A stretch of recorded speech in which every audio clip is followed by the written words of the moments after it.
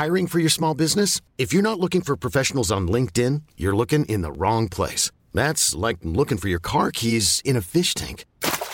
LinkedIn helps you hire professionals you can't find anywhere else, even those who aren't actively searching for a new job but might be open to the perfect role. In a given month, over 70% of LinkedIn users don't even visit other leading job sites. So start looking in the right place. With LinkedIn, you can hire professionals like a professional. Post your free job on linkedin.com/achieve today. Gabby Roslin Podcast. Hello and welcome to That Gabby Roslin Podcast, part of the Acast Creator Network. Dame Jacqueline Wilson is my guest this week, and she is always such a joy to speak to. She is a big part of all of our lives through her brilliant books that, of course, include Tracy Beaker and Hetty Feather. She talks so openly about her childhood and how nobody believed she'd ever become an author. She strongly believes in following your dreams and how sheer determination got her through. We discuss her health and her transplant, and I know she'll help so many people by the way she talks about it all. We also chat about how important our imaginations are. She really is a one-off. And if you ever get a chance to meet her, you too will come away feeling like you spent time with a truly magical woman. I hope you enjoy this chat and her magic rubs off on you too. Her new book, Baby Love, is very moving, very beautiful, and is available now. Please, can I ask you a favour? Would you mind following and subscribing, please? By clicking the follow or subscribe button. This is completely and utterly free, by the way. And you can also rate and review on Apple Podcasts, which is the purple app on your iPhone or iPad. Simply scroll down to the bottom of all of the episodes. I know there have been quite a few now. And you'll see the stars where you can tap and rate, and also please write a review. Thank you so much.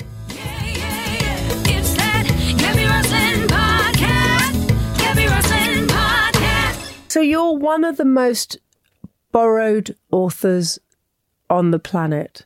It makes me sound well-thumbed. I love that. Would be quite a good description of me now I'm getting older. Jacqueline Wilson, well-thumbed. Yes, it's possibly not the right connotation, but there we go. That's why I love you. Every time I speak to you, you always start a bit naughty. It's great. How does that feel? Because if the little girl, Jacqueline, who loved being surrounded by books, knew that everybody was surrounded by your books, what would that little girl now say? It was my dream fantasy. And when I used to walk to school, none of the children I knew lived where I did. So I had a long walk by myself to school and made up imaginary things. But I also had this game that I interviewed myself, and I was grown up and I was a famous author. And so there's still that little girl somewhere inside me, and it still, after all these years, doesn't seem quite real. And it's so odd.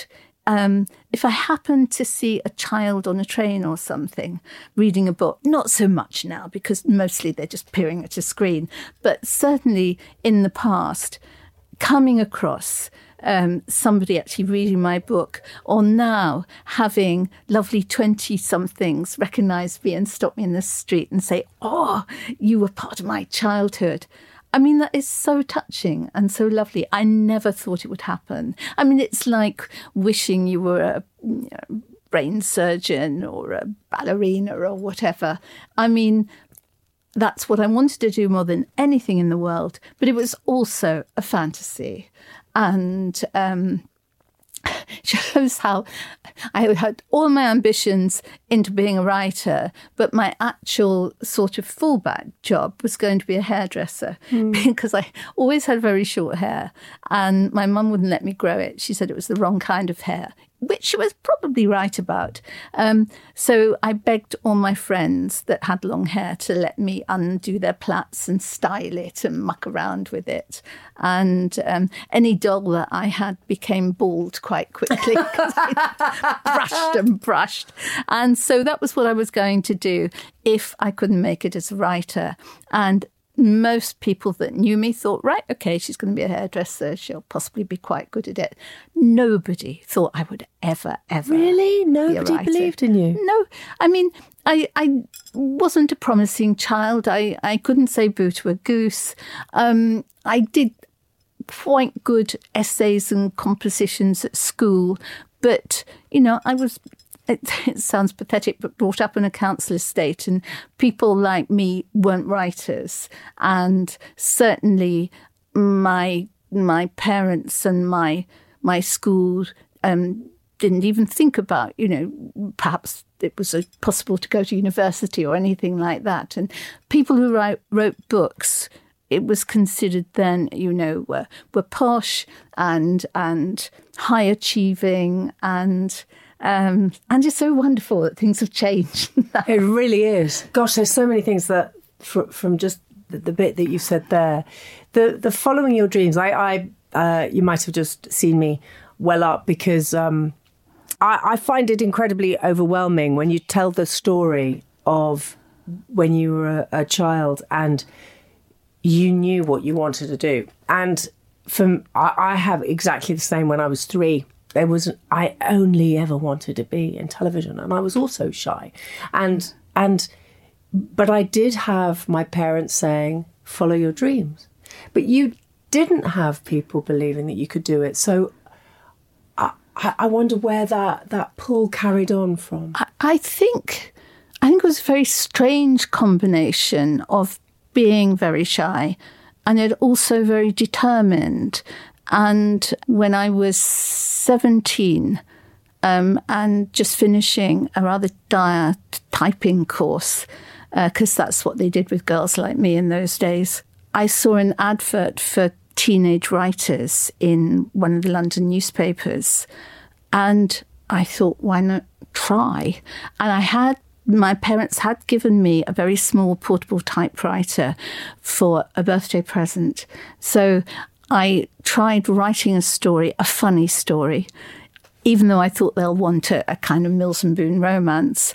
And bizarrely, somebody on this Potential magazine, which came out the next year, which happened to be Jackie, yes. Which was lovely, they thought, this funny kid in just outside London's got a little bit of flair or something.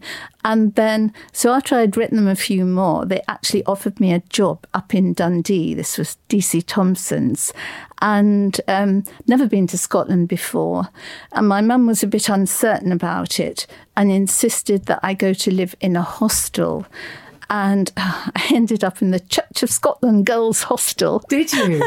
And the matron there was very fierce. I mean, I can understand why, because if you have a whole house full of mad girls between 15 and 22, I mean, you've got to be quite strict. We were only allowed to see boyfriends twice a week up to, I think it was 10:30. No kissing on the doorstep. And then it was a wonder we actually got boyfriends, because we were only allowed 2 baths a week. And even then, they were lukewarm, because the hot water system couldn't stay hot very long. So we had to take it in turns. And if it was your bath night, I mean, you were wise to miss out supper, because then you could charge for the bathroom. I mean, it was really primitive.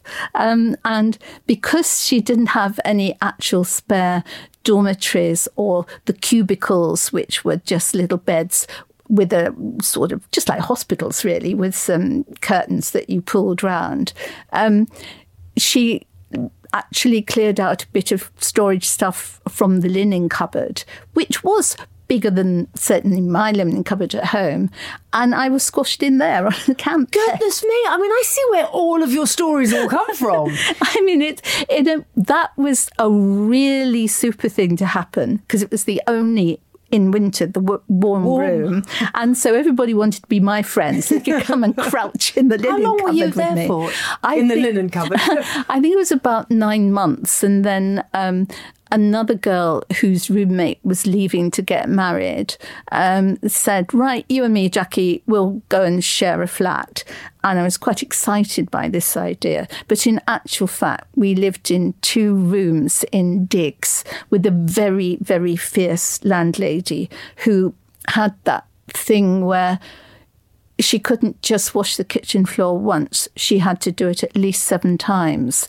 And I was scrupulously careful after I'd had a bath in the communal bathroom to sort of vim it all the way round and get it as clean as clean.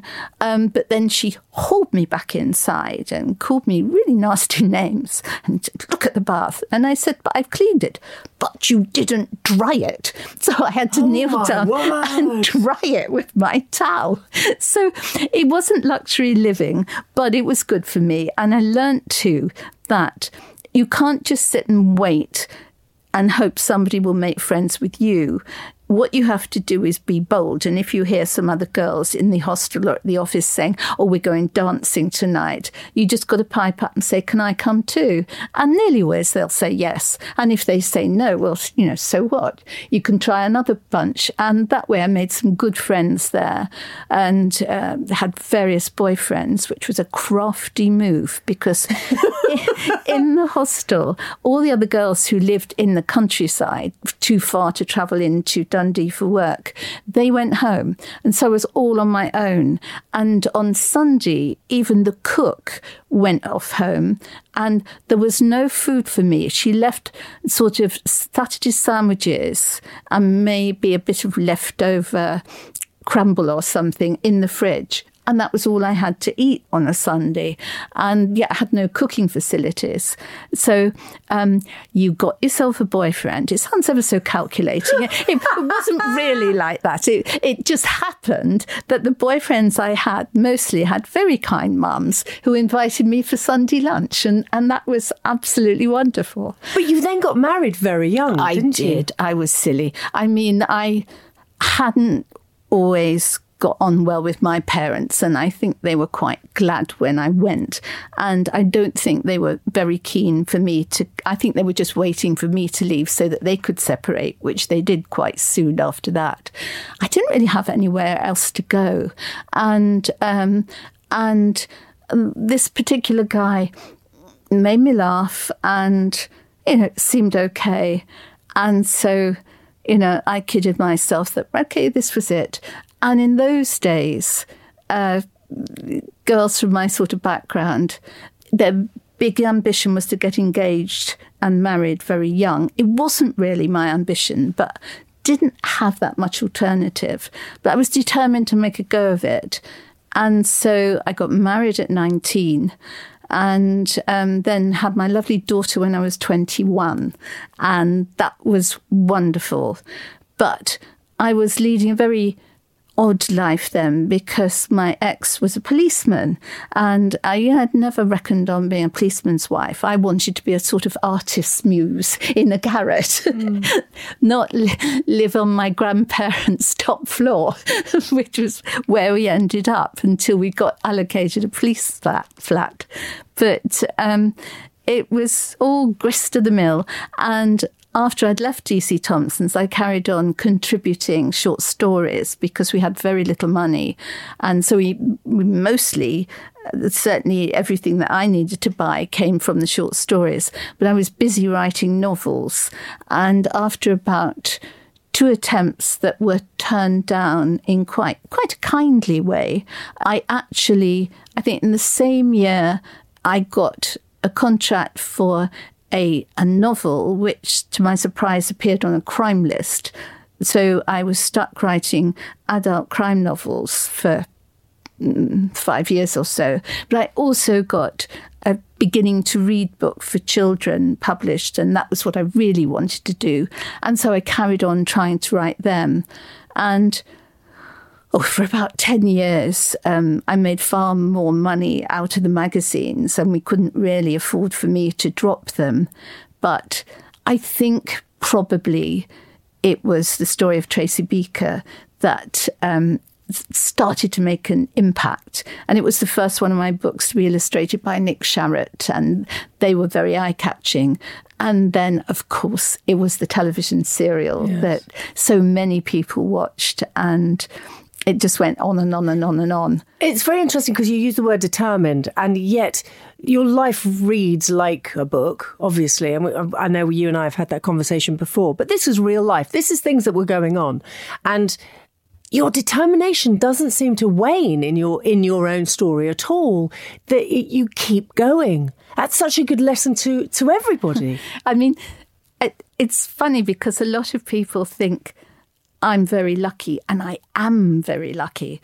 And I could have worked twice as hard and still not got anywhere. But you can't just give up, and you have to work really hard.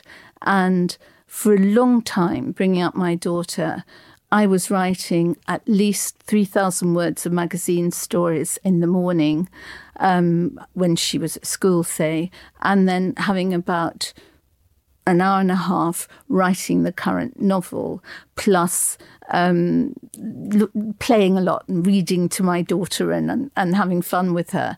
And my marriage was quite an old-fashioned marriage in that, I had to cook sort of meat and 3 veg and a pudding and custard every day and do all the washing. I didn't even have a washing machine, and ironing.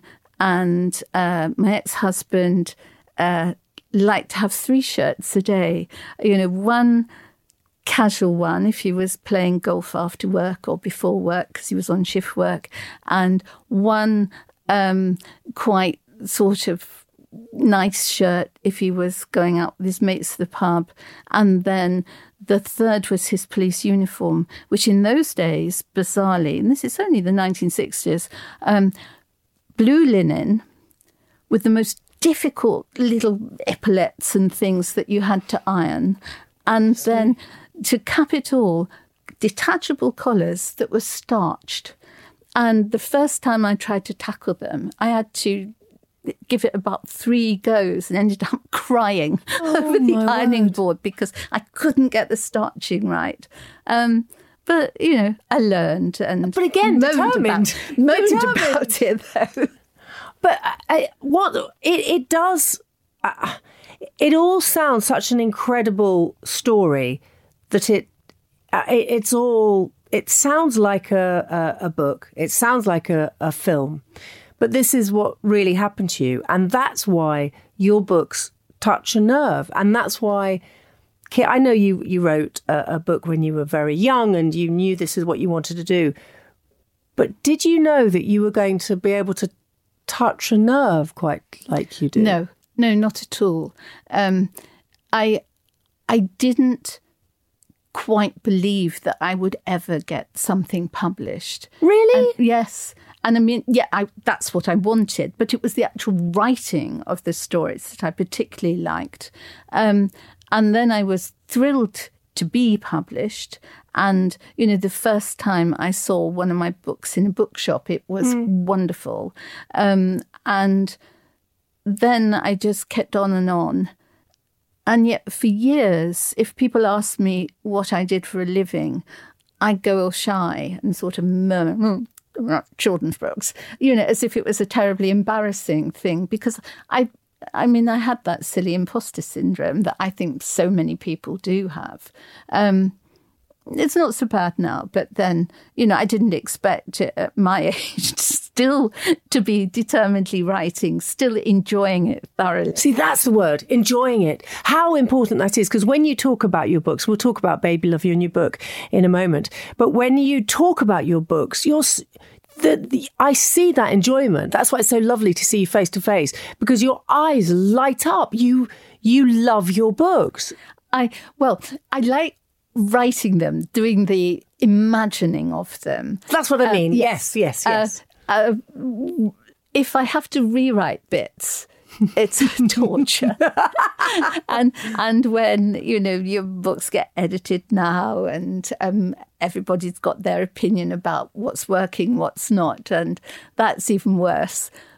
But when they're actually published, I've never yet reread a book because I've gone over it so many times. I don't want to. And I have this fear that I would actually read a passage and think, oh, that's so clunky. How could I have not seen that? I think it's a bit like actors, I was so charmed that Dame Judi Dench says that she never watches herself in films because she always has to put her hands over her eyes. And I do feel, tremendously self-conscious about my books until, if I'm asked to read a passage, if I'm doing an event with children, that's absolutely fine. Different. Yes. I remember you were very sweet to my younger daughter, and she just couldn't believe that she was meeting you. And I think that when I was saying about how you love your books, is also you love the reaction that it causes in young people who read your books. And that must feel quite magical. It does. It really, really does. In fact, my partner Trish says when I get very old and a little bit doolally and she's wheeling me out in a wheelchair, she's going to pay children to come up to me and say, Jacqueline Wilson, I love your books. She's never going to have to pay anybody. They'll do it naturally. No, but that would make me perk up. Oh, that's so lovely. So all of your books, I know that I've read you speak before about how you feel about that some adults feel that some of the subjects you touch, because you talk about sexuality, you talk about divorce, you talk about depression, child abuse, homelessness. You touch on all of those issues that some adults think, oh, I don't want my child reading this. But children need to be aware. That's real life. I think so. I mean, I never graphic about things. No, you did delicately. To write from inside a child's head. So there's no lurid descriptions of anything. But I remember reading even books I loved as a child in the 1950s. It was such a cosy world. And mummies and daddies, they might be a bit remote, or they might be on an aeroplane that crashed, so they're conveniently out of the plot. But they weren't there in real life shouting at each other or doing very furtive things behind each other's backs. And children weren't mean to each other in children's books. They might tease a little bit, but they weren't the way actual real children can be. And I used to think, why don't people, write about children as they really are? And in fact, quite soon I started to try to find adult books about children, which I found much more satisfying, because then you could really see, yes, that's exactly what it's like. And so I think I really started writing at exactly the right time, because I think the mood was slightly changing, and yet not a lot of people were writing really gritty sort of books and books that had a lot of emotion in them. And try as I might tongue twister time, try as I might to write in a different kind of style, whenever I started a book, it just came out the way it does. I can't sort of twist it around. I used to be quite adept at having the right kind of voice for whichever magazine I was writing for. But that was just writing to pay the bills. If I was writing from the heart, the whole me came pouring out, and it still does. I think that's why I don't really write for very little children, sort of picture books, because I think there you need a lot of gentleness and reassurance, and it's you want to be in a kind of Millie Molly Mandine, my naughty little sister sort of world, which is cosy, and I think that's fine. But once you pass 6 or 7, then you can introduce a little bit of reality. You say a little bit, and I think that's wonderful, because you're opening their eyes. And there's over the past few years, and including obviously talking about the pandemic and including the war, which young people, what they're having to face over the past 3 years is, none of us want our children, grandchildren, whoever, anyone, to see the news and to be aware of what's going on. But what books do, how much I love books. I think I grew up around my parents. had books everywhere. And when my kids were born, I put books on the floor. So the minute they could crawl, there were books. Yes, they devoured yes. books. They need books more than ever, don't they? To escape some of the things that are going on. And I think you've just said exactly how to get a child reading. You don't actually stop it from playing something and say, right, now you sit down and read a book as if it's a punishment or whatever. But if books are very much part of a home, it makes it so much easier. I wish more people could have books. I know that you and I have worked with certain charities who do give books away, and I hope they're still doing so at the moment. I think that's very important. What's it like to see the people that were in your head in real life? I know you're asked this all the time.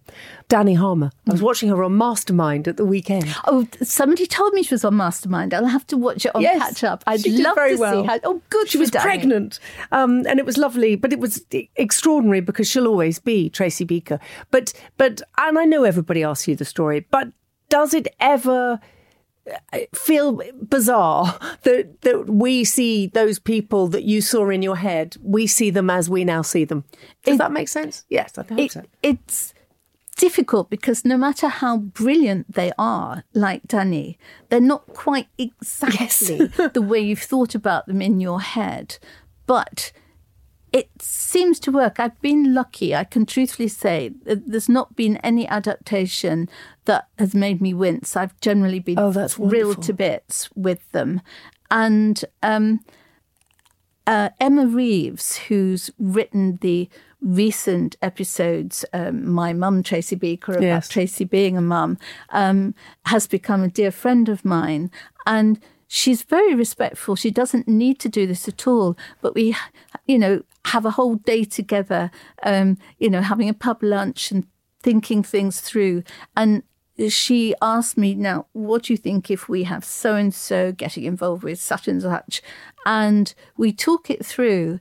And she has wonderful ideas. And yet she's always careful in that in case I want to write another one in that particular series, that we're not going to be, having different ideas. And it seems to work a treat so far.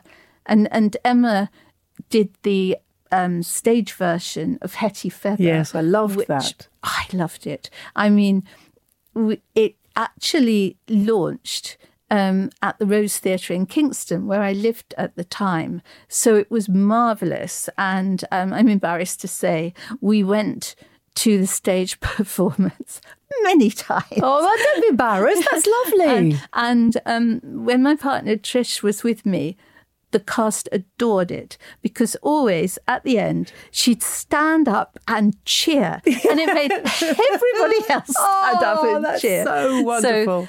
But it was such a lovely adaptation, and the cast was magical. The director was Sally Cookson, who's fantastic. And one of the producers, Mark Bentley, has become a dear friend of mine. How lovely. And in fact, we happened to email each other, and then we kept on emailing. And now it's just like I'm writing a diary. I email Mark every night. Mark, I think, is definitely nocturnal because often I get replies in the middle of the night. And then so the next night I carry on and email back. And that's been going on for 2 years. Oh, how now. lovely. And it really is fantastic. Friendships are important, aren't they? Relationships are important. And I mean, I've met him quite a lot of times and I hope to meet him again soon, but it's almost nicer keeping it. We are special email friends. That's so lovely. One size fits all seemed like a good idea for clothes. Nice dress. It's a T-shirt. Until you tried it on. Same goes for your healthcare. That's why United Healthcare offers a variety of flexible, budget-friendly coverage for medical, vision, dental, and more. So whether you're between jobs, coming off a parent's plan, or even missed open enrollment, you can find the plan that fits you best. Find out more about United Healthcare coverage at UH1.com. That's UH1.com.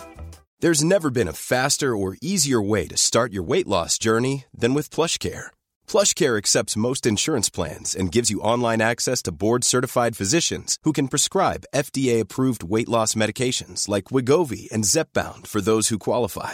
Take charge of your health and speak with a board-certified physician about a weight loss plan that's right for you. Get started today at plushcare.com/weight loss. That's plushcare.com/weight loss. plushcare.com/weight loss. I'm Sandra, and I'm just the professional your small business was looking for. But you didn't hire me because you didn't use LinkedIn Jobs. LinkedIn has professionals you can't find anywhere else, including those who aren't actively looking for a new job, but might be open to the perfect role, like me. In a given month, over 70% of LinkedIn users don't visit other leading job sites. So if you're not looking on LinkedIn, you'll miss out on great candidates like Sandra. Start hiring professionals like a professional. Post your free job on linkedin.com/achieve today. Can we talk about your health now? Because you're very open and you talk about it. But it was your heart and your kidney, and you've had a kidney. Hanging on to my liver, although I abuse it with a glass of wine or two. But you've had a kidney transplant, and you are remarkably strong-willed and determined. I'm going to go back to that word, because I feel that your determination has seen you through all of those things as well. Well, I was really surprised when I started to get symptoms of heart failure. And because I've always been a bit of a hypochondriac, I thought, no, foolish woman, you're just having a bit of a panic attack because you're working a bit too hard. And that heavy feeling across the chest can be caused by anxiety. And so I waited a while, and then it became plain because I'd start to get really tired and then waking up coughing in the night because my lungs were filling up because my heart wasn't working. And then I did have to be determined, actually, because the first time I went to the doctors, which is certainly not my doctors now, they were very nice, but said, yes, well, we'll send you for some tests, but it'll be a little wait. And I'm sure it's to do with your age or whatever. And then it started to get worse. And so I asked for another appointment, and I spoke to a doctor on the telephone, and he again was very reassuring, said no. And then after a particularly awful night, I thought, oh, goodness, I know there's something really wrong with me, and went back to see yet one more doctor in that practice who took it seriously, who did some magic so that we'd have a blood test straight away and said, come back tomorrow and we'll see. And then when he saw me, he said, well, according to this, and I've had it done twice, technically you should be dead. No, he said that. He did. I mean, he's a lovely chap and knew that I would laugh, although scared too. Yes. And my heart was failing and my lungs were filled with water. And so I had more tests done, and it was all properly diagnosed. And then I was considered an emergency, which emergency is a worrying word. Yes, cool. But you do get in quickly then. And I had a defibrillator put into my chest, which is like a small iPhone, which, you know, if you lose a bit of weight, you have this weird sort of rectangle sticking out of your bosom. But that makes sure that my heart isn't going too fast. It can be all monitored. And then I have pills to take as well. And so that seems, I'm lucky. For the moment, my heart's completely okay. But then, unfortunately, these things often go hand in glove. About 2 or 3 years later, I discovered I had kidney failure too. And that's quite dreary because, you know, your kidney levels function goes down and down and down until eventually you have to have dialysis. And so you're tied up to a machine for about just over 4 hours, but then you have to wait for your turn on a machine. They do it in 3 different shifts during the day.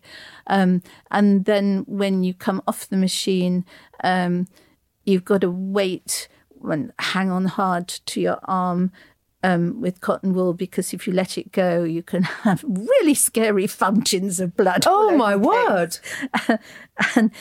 And one time, I thought it was all fine. It seemed to be fine. So I went to the loo, and then suddenly it started spurting everywhere, and my jeans and underwear were around my ankles.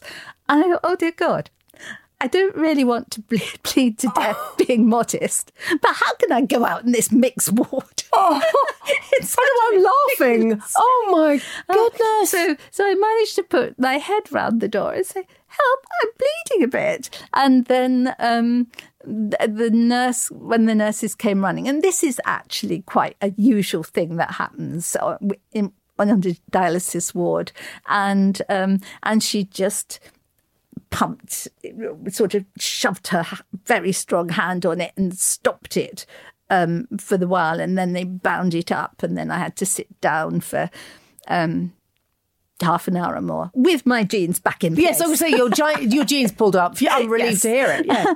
And it taught me a lesson. Don't be too impatient. But it keeps you alive. It's not a great way to live. I looked like a zombie because I was incredibly white as a sheet.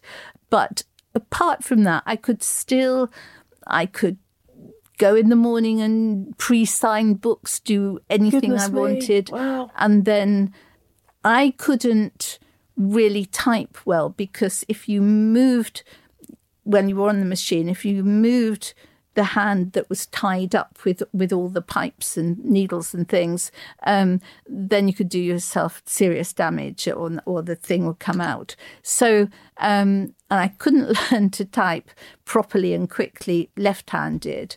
So I just sort of jotted down as best I could notes. And once, for a very long book that I was worried I would be behindhand, Trish actually crouched on one of those very uncomfy hospital chairs, and I dictated to her, and she typed and typed and typed for ages. I love the sound of Trish. Oh, she's fantastic. But though she listens to this, she'll be, Yes, she'll be mortified. No, Yes. Why did you say that about me? Yes, quite. But it is true. I mean, she has been a treasure. So I could carry on writing, and I don't think that many people actually knew that I was having the treatment. But then Trish decided that she wanted to donate a kidney to me, but we're not compatible blood and tissue wise. So there is a wonderful scheme where it's kind of like one of those lottery things, in that you, with your blood type, and your partner or whoever's wonderful enough to donate a kidney to you, go in this kind of tombola thing, and if they can match you up with somebody so that the person who is donating actually has your tissue type and blood group, and their partner could have Trish's, you can do a swap. We had to wait till the fourth time to be able to do it, and we had almost given up. But they did find a match for us. It's done, and I don't know if it's now not anonymous, but certainly it was then. So we never knew. How long ago was this? Very bad on dates, 7 years, maybe, right, something like that. And we had the operations on the same day, and they wouldn't let us be together. I think it was because they said, no, if one of you isn't making as good progress as the other, you'll worry. Yeah. So, but I didn't feel anywhere near as ill as I thought I would. And you get up the next day. I mean, it hurts like hell to move out of bed, but it's sensible to do that. Trish was back home within 3 days, and I took about 6 days. That's incredible. And then you have to keep going back to the hospital initially every other day, so they make sure that everything's working. And so, you know, when you sit in the car, you have cushions on all your sore bits so that you can actually bear to have a seatbelt over you. But it was remarkable how quickly we both recovered. And, it's a magical thing. Isn't it? I mean, I found my father's death certificate when actually I was clearing out my mum's flat after she died. And my father died of left ventricular dysfunction, which is that form of heart failure, and kidney failure, exactly what I have had. And he died at 57. And so how wonderful that medical matters have actually developed and moved on. So I suppose I'm on borrowed time. No, you're not. You're going to be here for a very long time. Well, I'm going to try. No, you are. You're magical. I'm going to keep saying that word as well. So let's talk about Baby Love, the new book.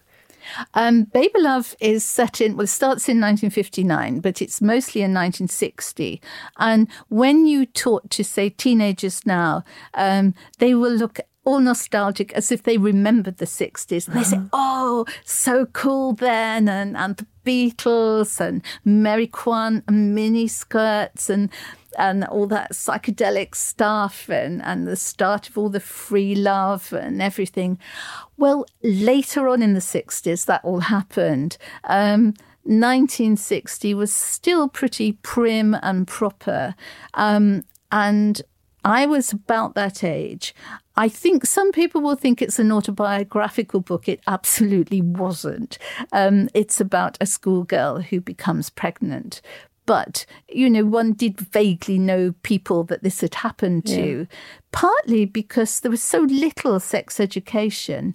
All we had in biology when it came to we were told you're going to have reproduction this term, and like silly schoolgirls, we all got very overexcited about this.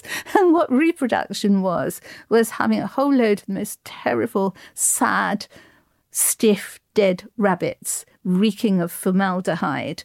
And we were encouraged to cut them up, which we really didn't want to do. But then there was one part of the lesson where we examined the rabbit sex organs, and either they weren't very well endowed, or I could never work out which they were. But that was it. And so that's how you learnt about sex. Well, there was also, the sophisticated girls in the class who were, I don't think they really were having exciting sex lives. I think they were just pretending. Yeah. And I mean, you learnt some information that way, but also got some of it wrong, I'm sure. And of course, reading adult novels by that time, you could pick up a lot of what was going on, but you didn't really have any kind of practical help. And so the girl in my book, Baby Love, is Laura, and she's very young. She's only 14, and she has a slightly older and much more sophisticated friend who pretends she knows it all and teases my Laura for being so naive and childish.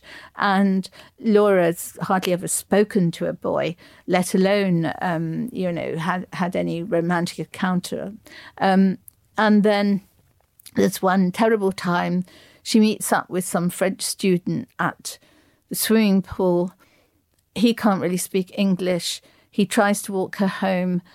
They end up in a very fumbled encounter, which Laura doesn't exactly give her permission for, as we would feel nowadays, shock horror. This is technically rape because she's under 16 and hasn't given permission. In those days, it was... I have no idea how it would be termed, but I do know that if a girl became pregnant then, an innocent, silly, naive girl, she would be considered bad. And families would really be ashamed.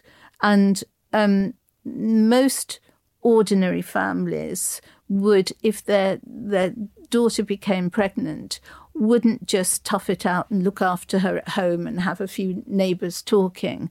They would actually send the girls away to mother and baby homes, where the girls would stay, have their babies, and then it was definitely the idea that they were told the very best thing for your baby is to have it adopted. You don't want to bring up a baby which would have a stigma against its name. Gosh. And I mean, I know this is recent history we're talking. Yes, and there are still women, say my age today, grieving for those babies that they were, when I say forced, I don't mean they were pinned down and forced to do it, but emotionally blackmailed into doing it for the most part. I'm sure there were a few that hung on to their babies or had some other support.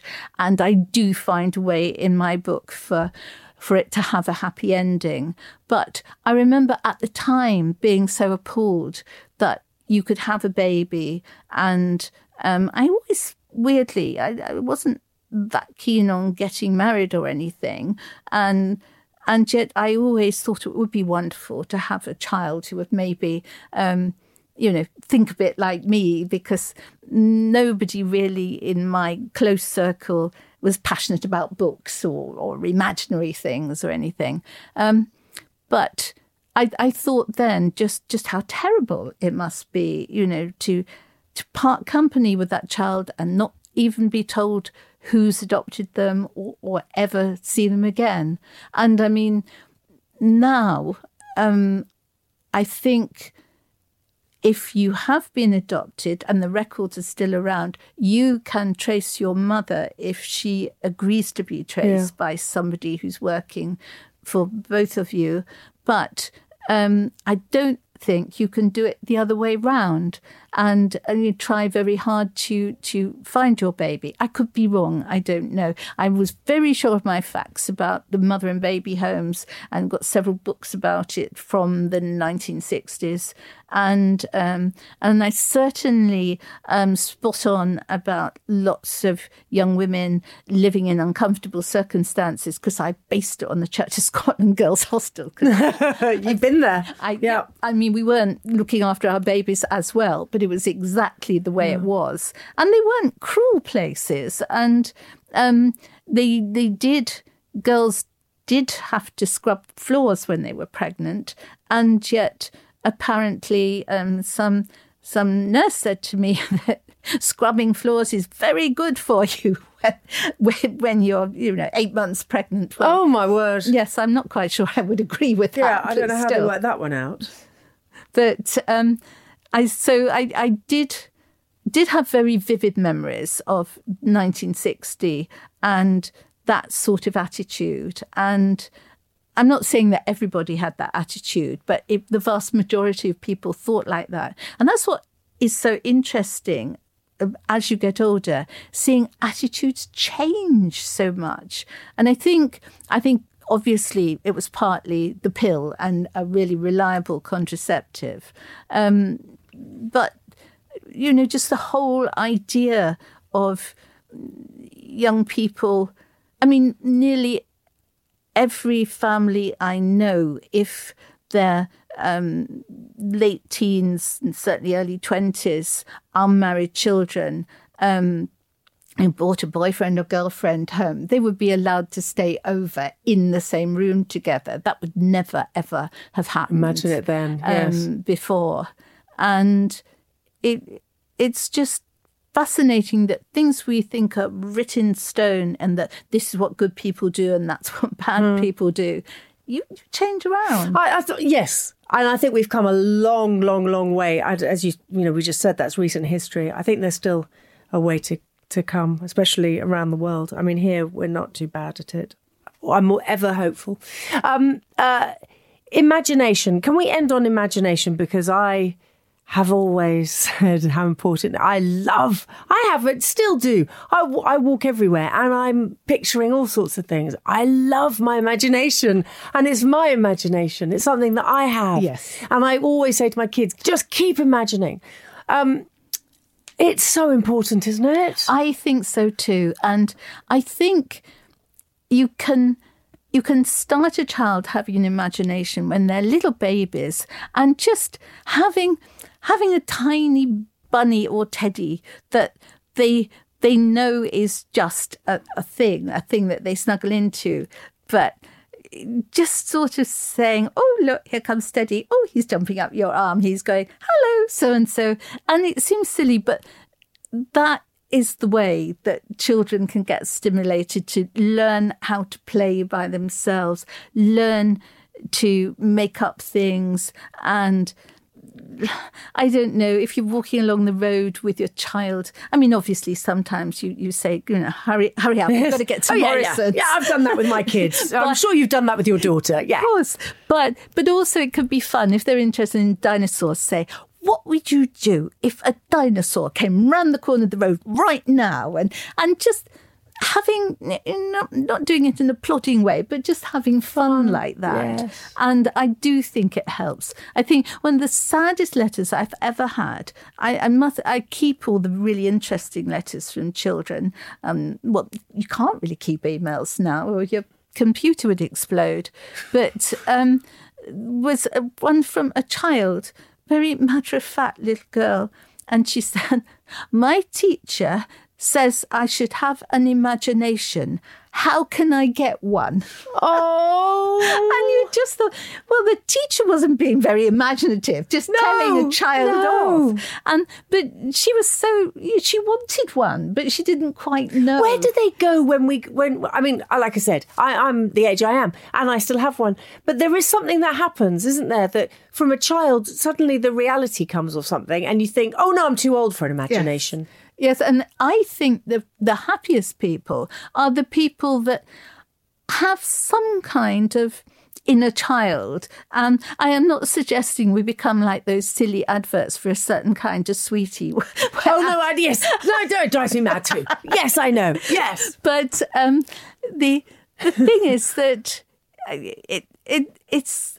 I mean, it stops life being so boring and so tedious. And when you're standing in the queue at the supermarket, looking at somebody and wondering what they were like when they were children, or wondering if they could possibly be having some really interesting secret life, even though they look so ordinary. I do it all the time.